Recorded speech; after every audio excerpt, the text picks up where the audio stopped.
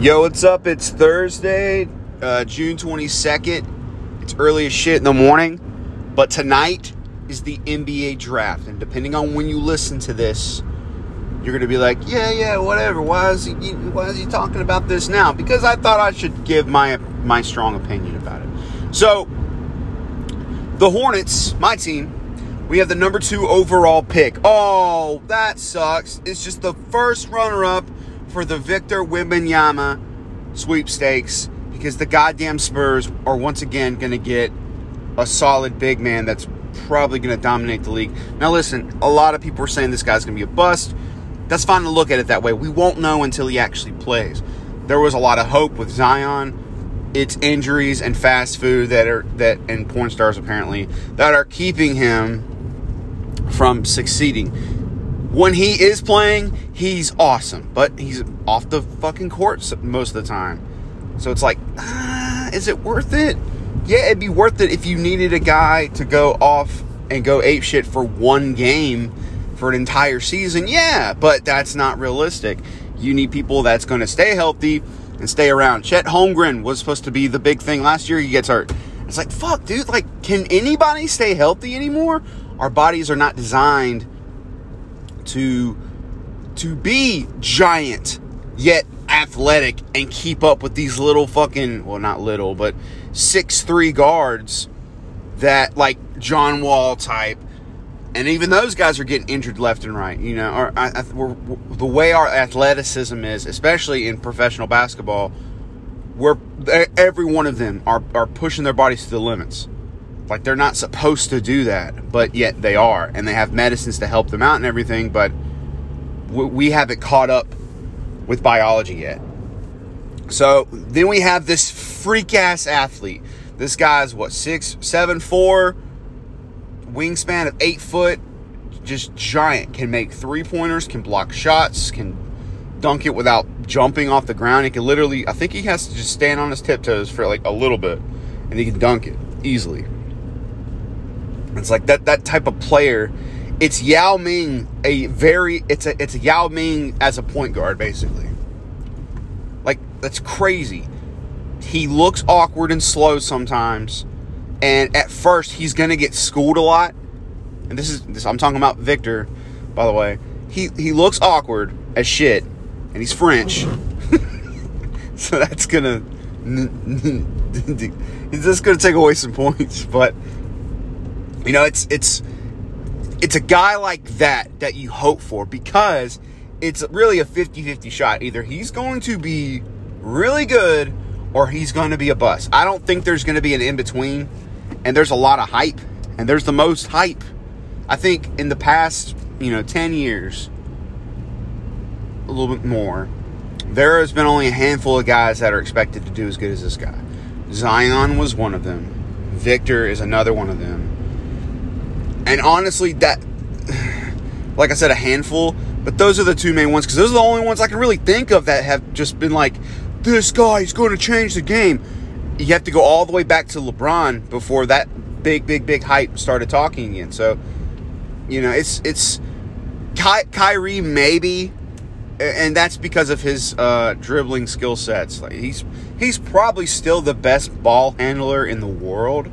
And you're like, oh man, just because of all this bullshit Kyrie's getting into, don't look into that so much.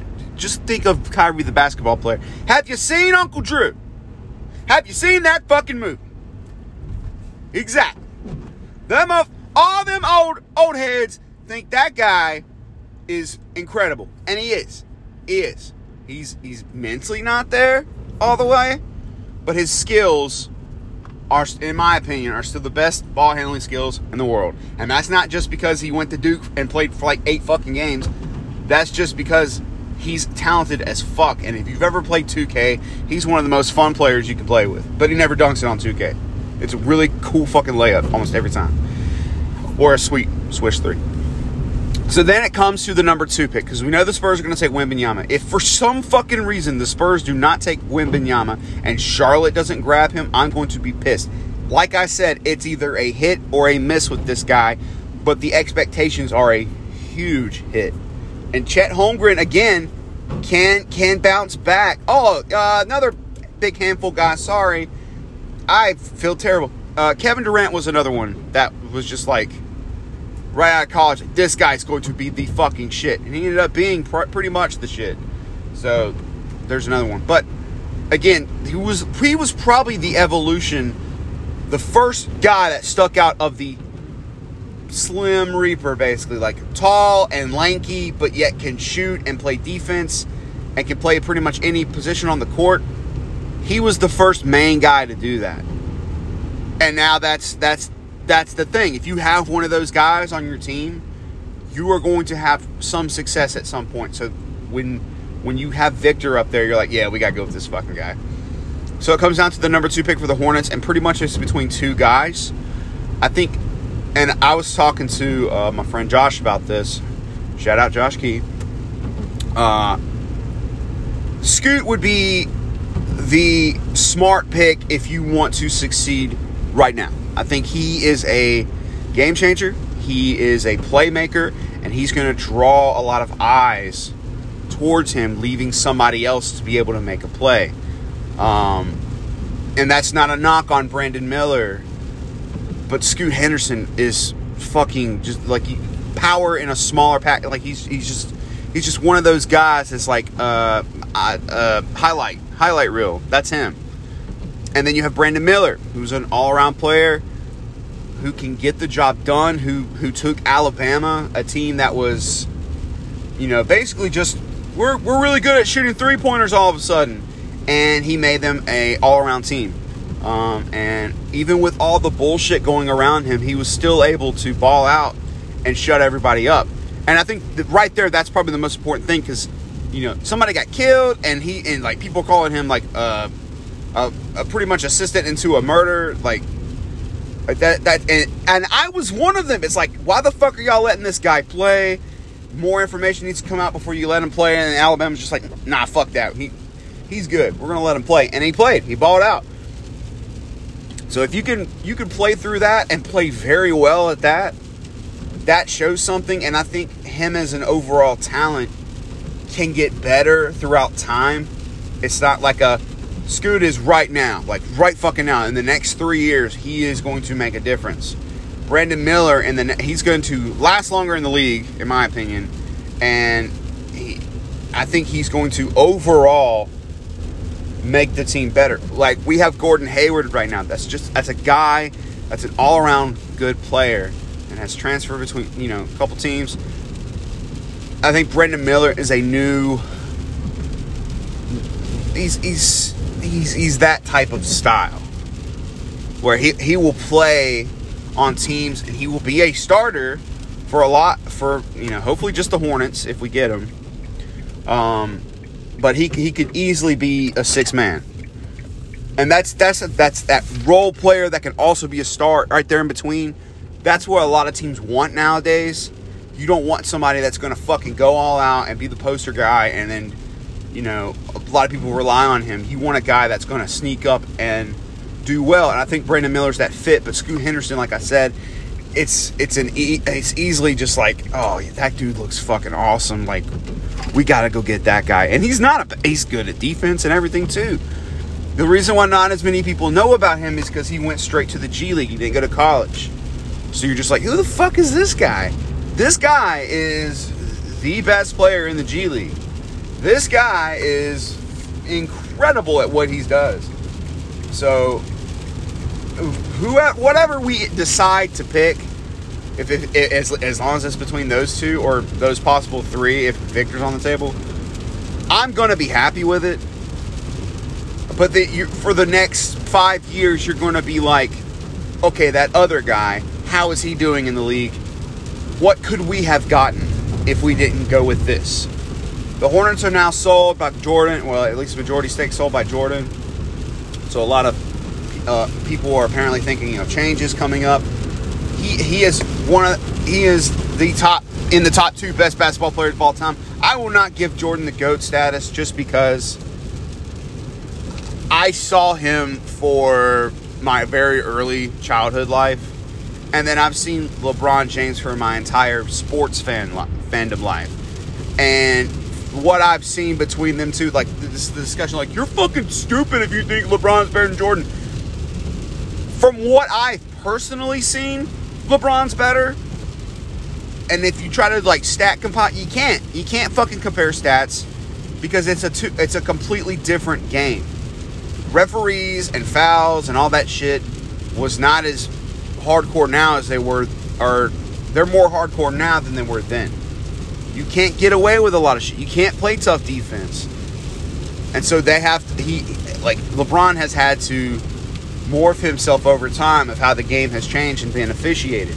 Because officiating kills this fucking game. You look at a regular season game and then you look at a playoff game. Don't look at the actual gameplay. Look at the referees and what they're calling fouls on. It's annoying as shit. Just a little tiny bump when they're driving to the boop, blocking. Fuck you, man. What the? Come on, quit trying to dictate the game. It's basically for 76 games, they're fucking making Vegas money. They're controlling the game. They're controlling the spread. They're controlling the tempo. Like if it's ramping up too fast and it's definitely going to be an over, the refs are like, all right, let's fucking start calling shit to slow this shit down. I mean, that's got to be what happens. I'm not saying that the NBA is rigged, but I'm saying that the referees have power to make things happen. So it's going to be a cool night. I can't wait to see it. I'm going to pay attention for probably 10 minutes and then turn it off because I don't give a fuck about the rest of the picks. Yeah, do I want to see Derek Lively go far? Sure, but I don't. I think so this is the Duke fan coming out. From what I saw last year, Lively's great. He's a young guy. He's got a lot of talent. He can potentially be one of those tall, lanky dudes that can get it done. I think he needs to stay in college for another year or two.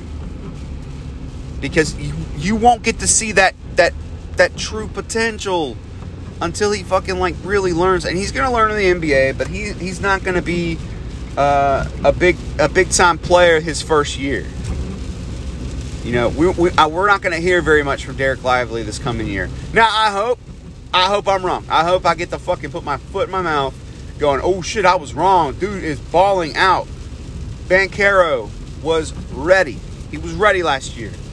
He made Orlando worth talking about. Like, oh, yeah, you see that Magic game? You see Banchero ball out? Yeah, dude, that was awesome. Banchero was ready. Lively is not ready. He's just not that guy. So, I hope I'm wrong, but that's my big point with that guy. You have all these other dudes in the top. You got that Amon, whatever, or whatever the fuck his name is. He looked great, but it's all about Scoot, Brandon Miller, Victor Wembanyama. And I can't wait to see this. All right. Thanks for listening. Draft preview. It starts, if you're listening on Thursday, it starts tonight at 8 o'clock. If you're not listening on Thursday, you're going, Chris, this shit already happened, man. What? I don't give a fuck about this podcast. This shit already happened. Well, okay, then just don't listen anymore. All right, thanks for listening. Until next time.